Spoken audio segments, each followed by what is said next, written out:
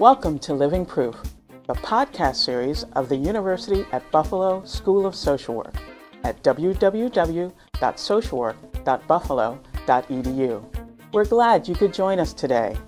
The series Living Proof examines social work research and practice that makes a difference in people's lives. I'm your host, Adjoa Robinson, and I'd like to take a moment to address you, our regular listeners. We know you have enjoyed the Living Proof podcast, as evidenced by the more than 150,000 downloads to date. Thanks to all of you.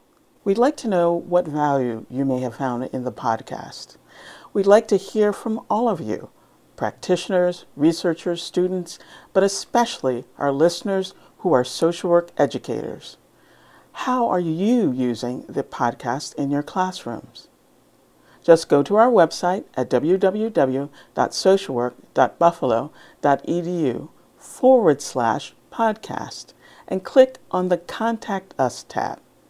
Again, thanks for listening, and we look forward to hearing from you. Hi again from Buffalo, where we are all trying to understand how a football team that wins games snuck into our team's uniforms. I'm your host, Peter Sabota. In the second of a two-part podcast, Dr. Jeffrey Edleson returns and continues his discussion about domestic violence in the lives of children. Dr. Edleson begins this conversation by reviewing the findings of longitudinal research regarding the impact of early exposure to violence and risk factors that may influence a person's vulnerability to becoming either a perpetrator or a victim of domestic violence. He then goes on to discuss what he calls a comprehensive community response to children who are exposed to domestic violence, and speaks to the role of protective factors in communities and how this may protect families and children from the impacts of domestic violence. After highlighting the comorbidity between domestic violence and the physical abuse of children, Dr. Edleson discusses what's happening in batterer intervention programs and concludes his conversation discussing the differential response and supportive services approach to child welfare services. He contrasts that model with the more traditional and punitive approach delivered in many areas. Jeffrey Edleson, Ph.D., is professor and the director of research at the University of Minnesota School of Social Work. He's also the director of the Minnesota Center Against Violence and Abuse and one of the world's leading authorities on children exposed to domestic violence. He's published countless articles in 12 books, and he possesses many prestigious national appointments and is a sought-after expert by media outlets for his knowledge of domestic violence. Margaret Coombs, Ph.D., is a Regional Office Project Associate at the Office of Child and Family Services in Rochester, New York. Dr. Coombs interviewed Dr. Edleson by telephone. What type of relationships, as adults, are they more likely to be victims or perpetrators of violence when they grow up? Two of these longitudinal studies, actually three of them, have spoken to that exact question. Tipper Yates, who was a doctoral student here at the University of Minnesota, used a big longitudinal study set of data that we have at the University of Minnesota. It's through the Institute of Child Development, to look at families where they've been collecting data. It's now, I believe, almost 35 years they've been collecting data on these families. So they have data, they followed parents and infants, and now these infants are parents of new children. And they did find that among these infants that they've studied, that early exposure to violence in the home was highly associated with peer problems, social problems, developmental problems in adolescence and teen years. In particular, I believe one of the findings was, in particular, boys using aggressive, antisocial, externalized types of behaviors were at much higher risk as teens in using that kind of behavior. The other studies, one of them comes out of the Adverse Child Experiences Study from Southern California, jointly done between researchers there and the CDC. And in another study by Aaron Saft and colleagues, which was another longitudinal study, they found in both of those studies that you were 2 to 3 times more likely to be a victim or a perpetrator of domestic violence if you were exposed to violence as a young child. And that doesn't mean that if you're exposed, you're automatically going to become a victim or a perpetrator. I understand the outcome of perpetrator. It just puts you at greater risk, probably through modeling and social learning, of using that same behavior again. With victims, the way the researchers have explained it to me is that early victimization, and in the adverse child experiences study, they found an accumulation of adverse experiences led to a certain level of vulnerability among these people as they grew up. And then you can understand the greater likelihood of becoming a victim if you enter young adulthood as a more vulnerable adult. Then perpetrators of violence may prey on you more than others. It makes you vulnerable for negative outcomes in later life. And in fact, what they find in the adverse child experiences study is there are a host of negative outcomes, even health outcomes, that impact people as they have more and more adverse child experiences, what they call ACEs, ACEs, adverse child experiences. As you accumulate those, you have worse and worse health outcomes in adulthood. And one of those adverse experiences is being exposed to domestic violence as a child. I think Finkelhor used the term polyvictimization. Yes, David Finkelhor is, and in fact that national survey that he and his colleagues recently completed showed that children aren't only exposed to domestic violence or child abuse, but that they have multiple exposures to violence as they grow up, and that they are indeed polyvictims, as David Finkelhor calls them. I mean, it's a horrible term, but it's the reality for some children. Yeah.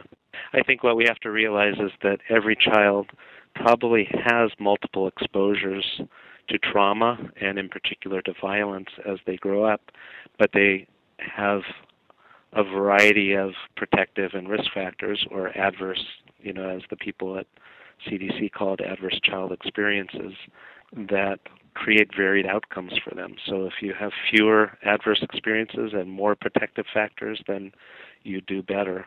A colleague of mine here, Ann Maston, who's one of the better-known researchers on resilience, talks about how she set out to study resilience, and she thought she'd be studying the exceptional children, the extraordinary children, but she's decided that it's not extraordinary children, that it's ordinary children, that every day so many children are exposed to traumas or stressors of various kinds, but so many of them bounce back from those experiences because of protective factors in their environments that buffer them, particularly caring adults, that she calls it ordinary magic.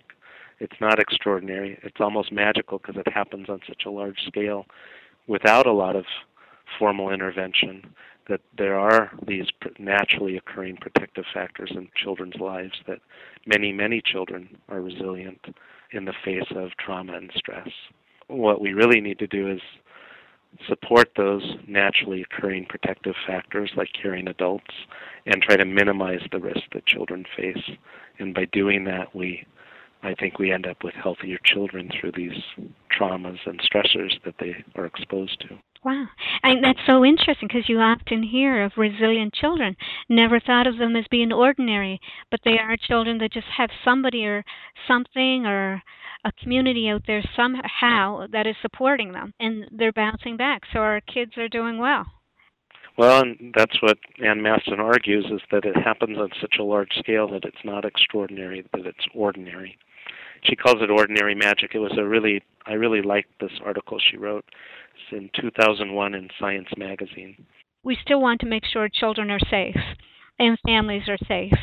So can you talk a little about how communities can protect families and children who experience domestic violence? Or I know you're saying that we can't predict, but how can we intervene? Yeah, and I come back to what I was saying before, that children have varied experiences and varied impacts based on the protective and risk factors in their lives. And therefore, this group of kids, we need a variety of responses. So my argument would be that a lot of people say, well, let's just make this a form of child maltreatment and report all of these kids to child protection, and child protection will take care of them. And you work in child protection. What's the answer to that? Yeah, it doesn't work. We'd love it to work, and everybody hopes it'll work. In an ideal world, it would work, but child welfare has a very restricted set of resources, more and more scarce as time goes on, and we expect a lot of child welfare. And in fact, many of these children will also be physically abused.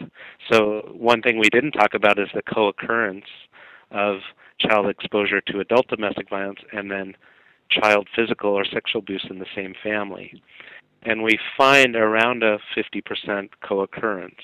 Families where there's domestic violence, you find about half the kids are probably also physically abused in some way, and vice versa. So the child welfare system will always be involved with battered women and their children, just because of that high level of co-occurrence. And I think the child welfare system needs to think about, and there's been some great work nationally over the last decade, thinking about how child welfare can behave differently and practice differently with families where domestic violence, adult domestic violence, is also identified. Probably the major effort in this area is called the Green Book, and that was it's the color of the cover of a best practices guide put out by the National Council of Juvenile and Family Court Judges in 1999. Subsequent to that, the federal government funded 6 demonstration sites in 5 states and a national evaluation and national technical assistance around the Green Book. And that there is a website called thegreenbook.info, and there's a lot of information about that national initiative. Now, you were involved in that initiative. Yeah, I helped co-author with Susan Schechter the Green Book on behalf of the National Council, and then I acted as a consultant through the Green Book project, specifically on the national evaluation piece.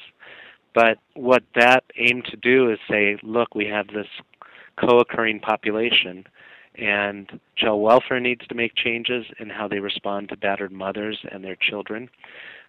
Domestic violence services need to make changes in terms of how they identify children exposed to domestic violence and who are abused themselves, and how they respond to them and connect with the child welfare system.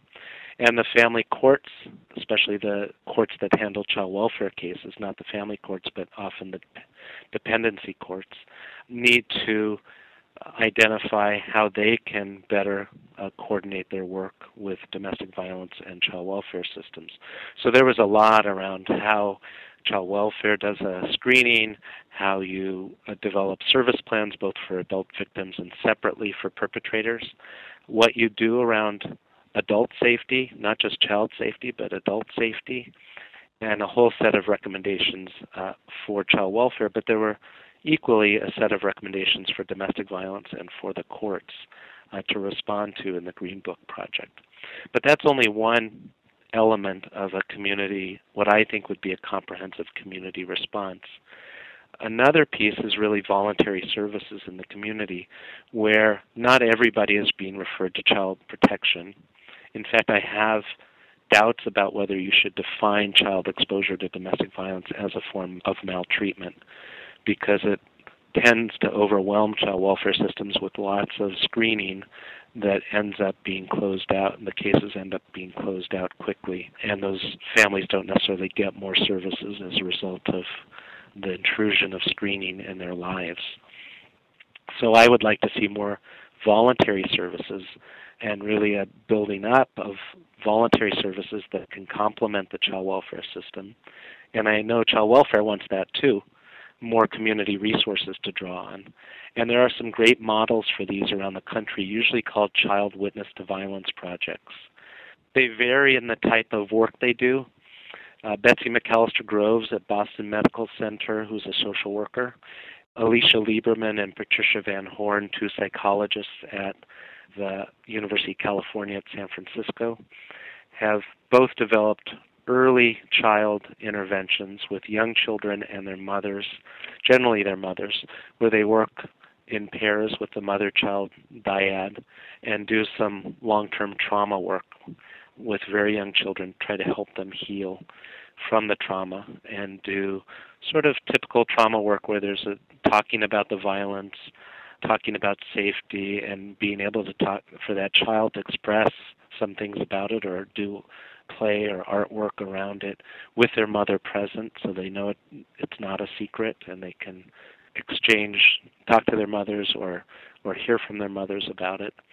There are groups that many battered women's shelters and other domestic violence services offer for children.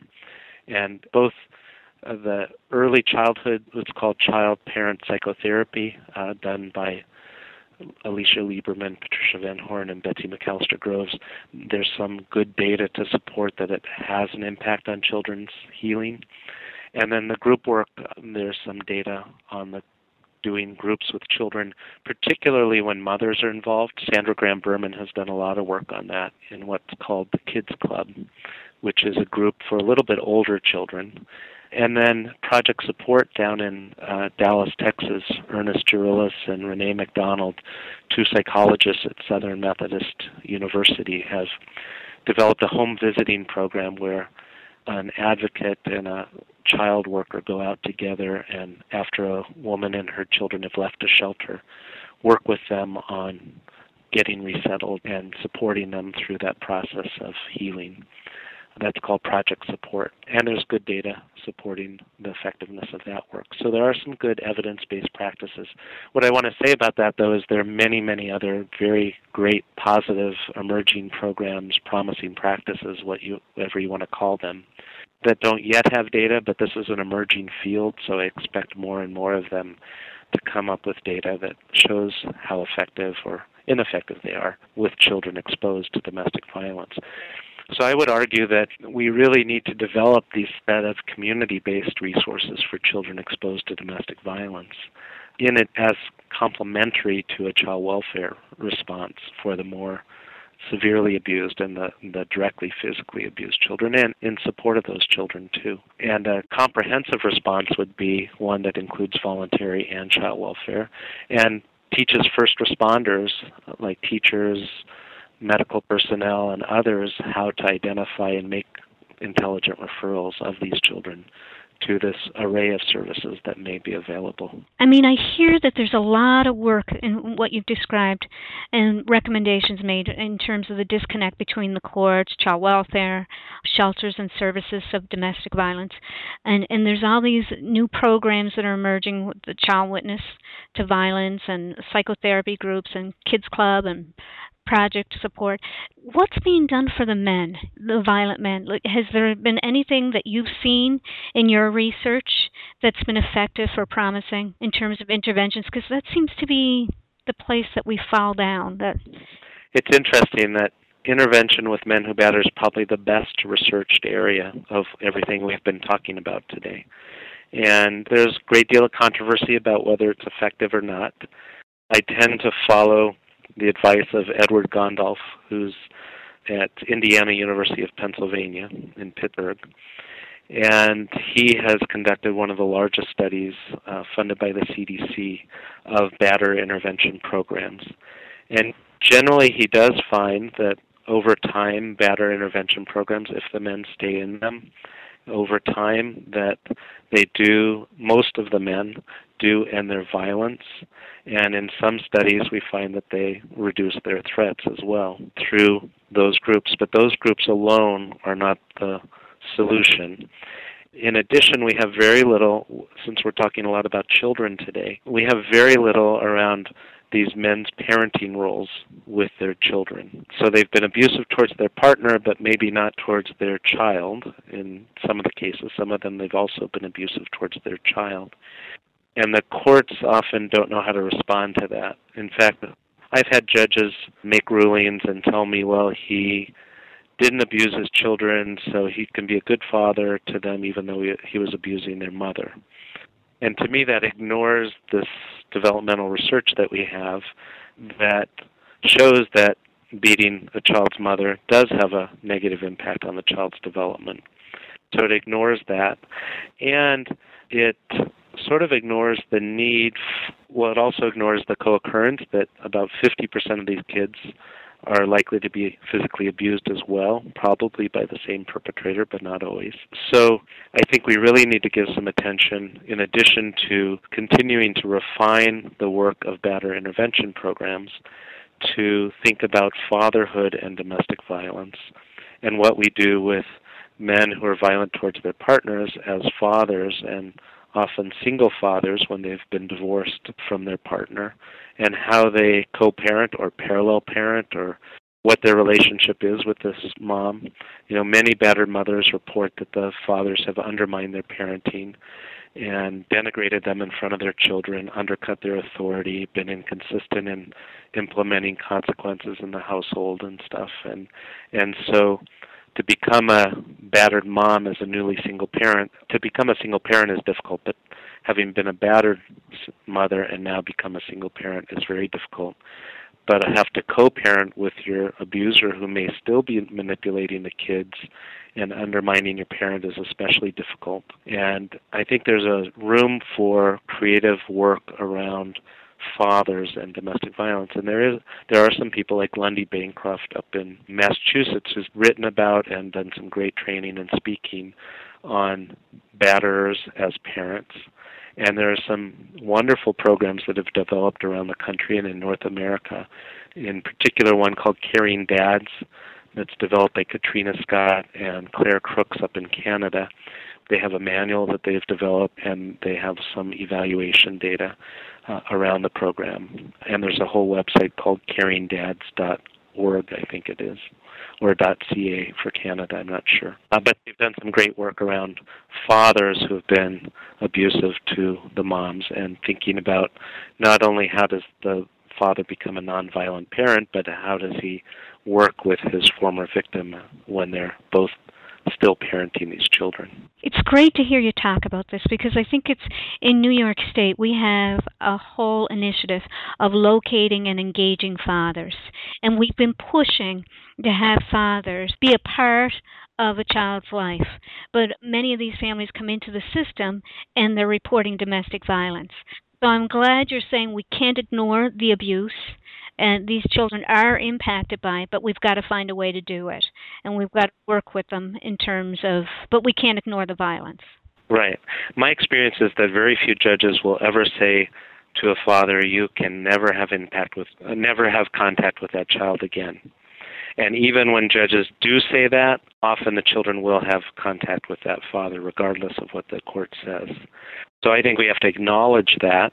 I do think that there are some violent men who are not safe to have access to their children, and that may be for a period of time or that may be permanently. I think we have to make a decision, so who and when can have access to their children, and when they do have access to their children, how can we help them be both a nurturing and supportive parent, a nonviolent parent, but also how can they be a supportive, nurturing, non-abusive co-parent or partner to the former victim.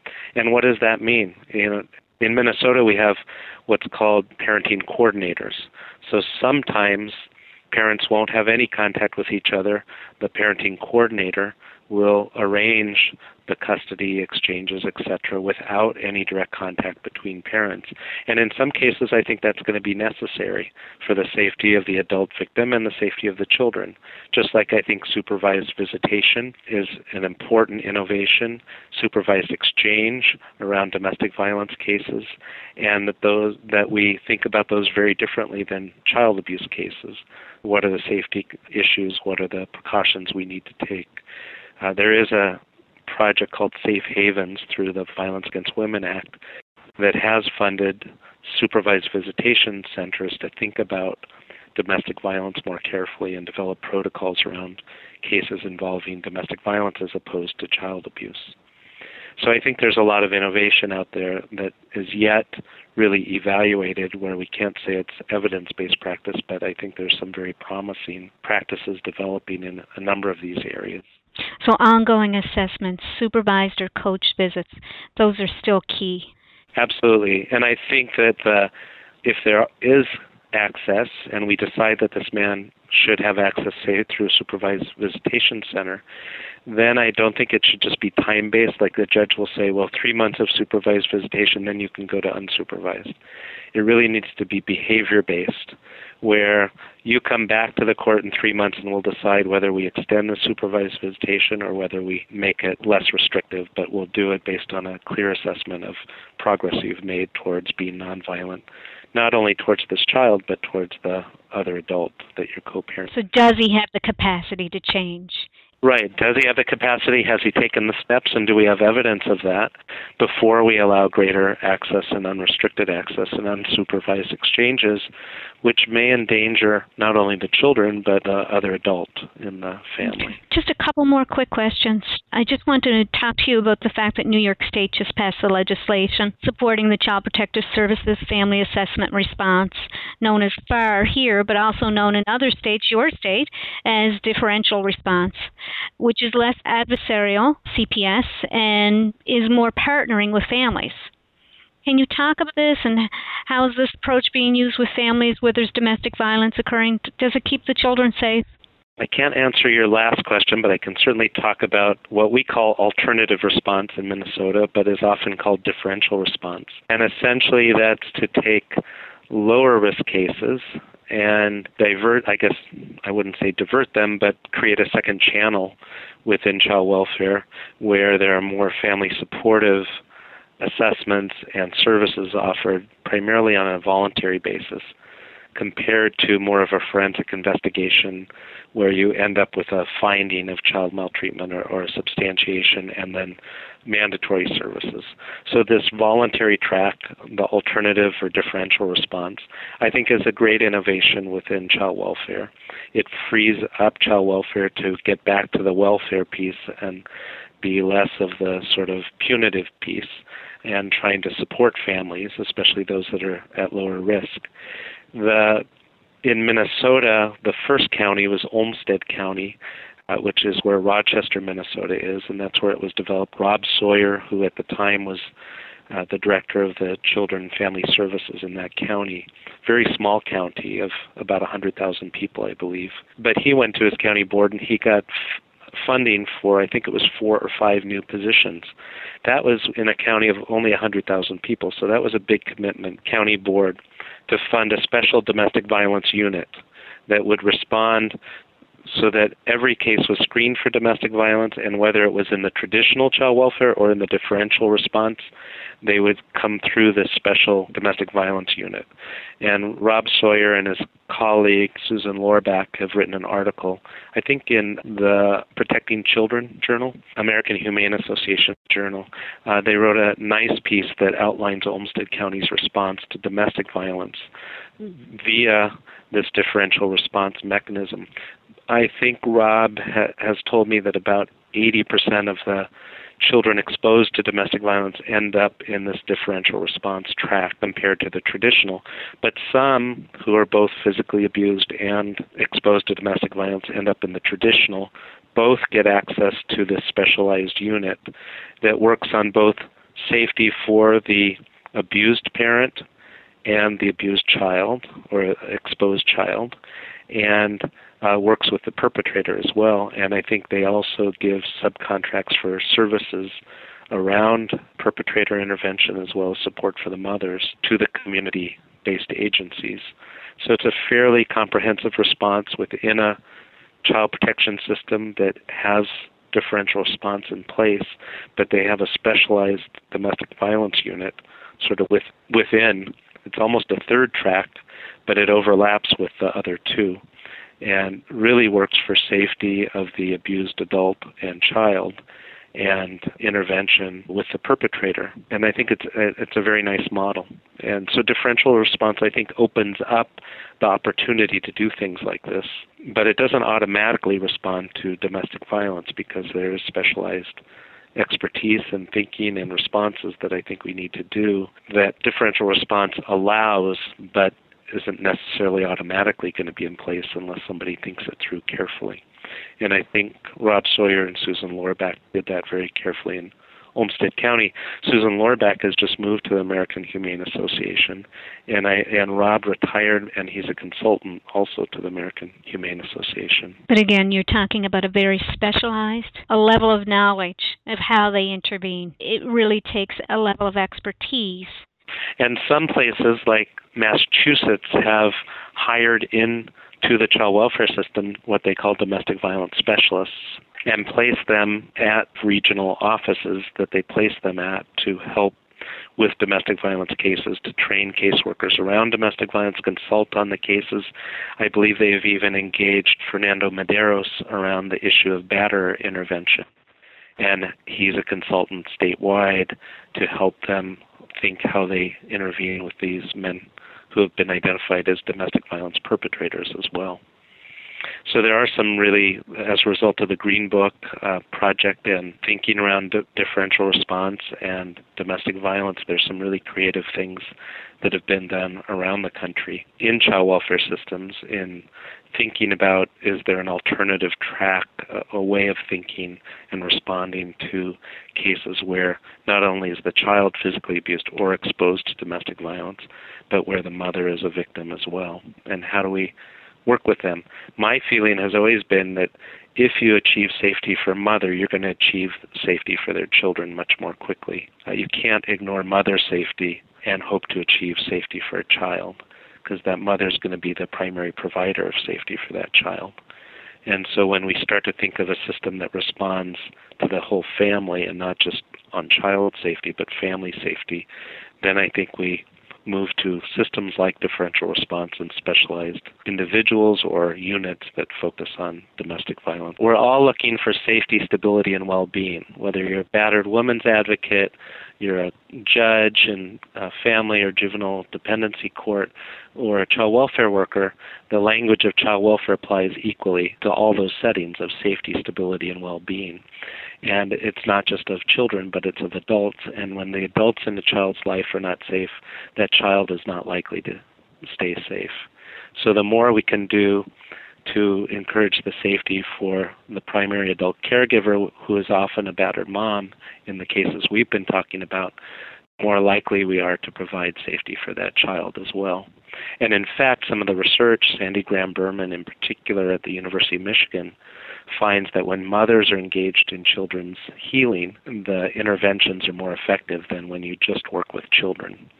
And I think child welfare has always known that's why they focus on moms primarily. Unfortunately, when you focus on the mom and give her a service plan, but don't do much with the perpetrator, you end up leaving the burden of the impact of the violence on the mom. Unless we adopt sort of this approach of being supportive, like differential response adopts, of being supportive, providing resources, and really acting as a team with the mom to provide for her safety and her child's safety, and making not just the best interest of the child, but the best interest of all victims in the family. Make that our goal. Do you want to make any other comments about any other major state or federal legislative changes that have occurred and how effective they've been?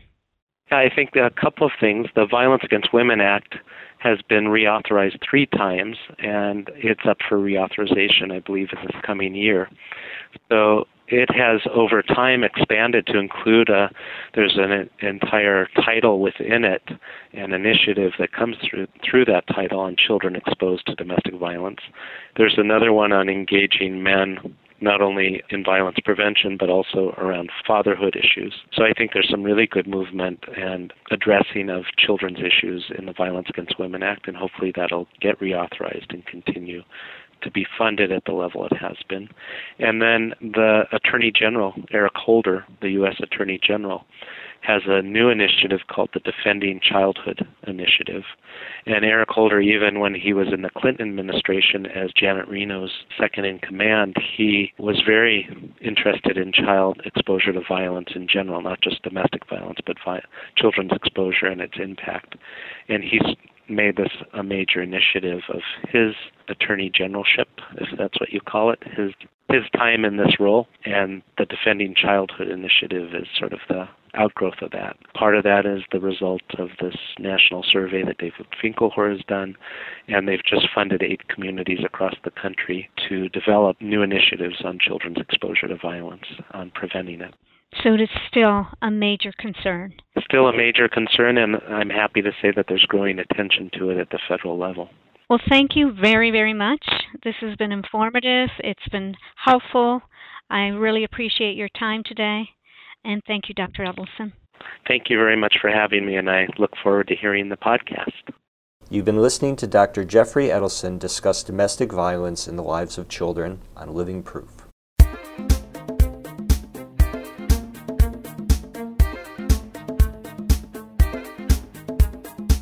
Hi, I'm Nancy Smith, Professor and Dean at the University at Buffalo School of Social Work.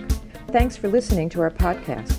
For more information about who we are, our history, our programs, and what we do, we invite you to visit our website at www.socialwork.buffalo.edu. At UB, we are living proof that social work makes a difference in people's lives.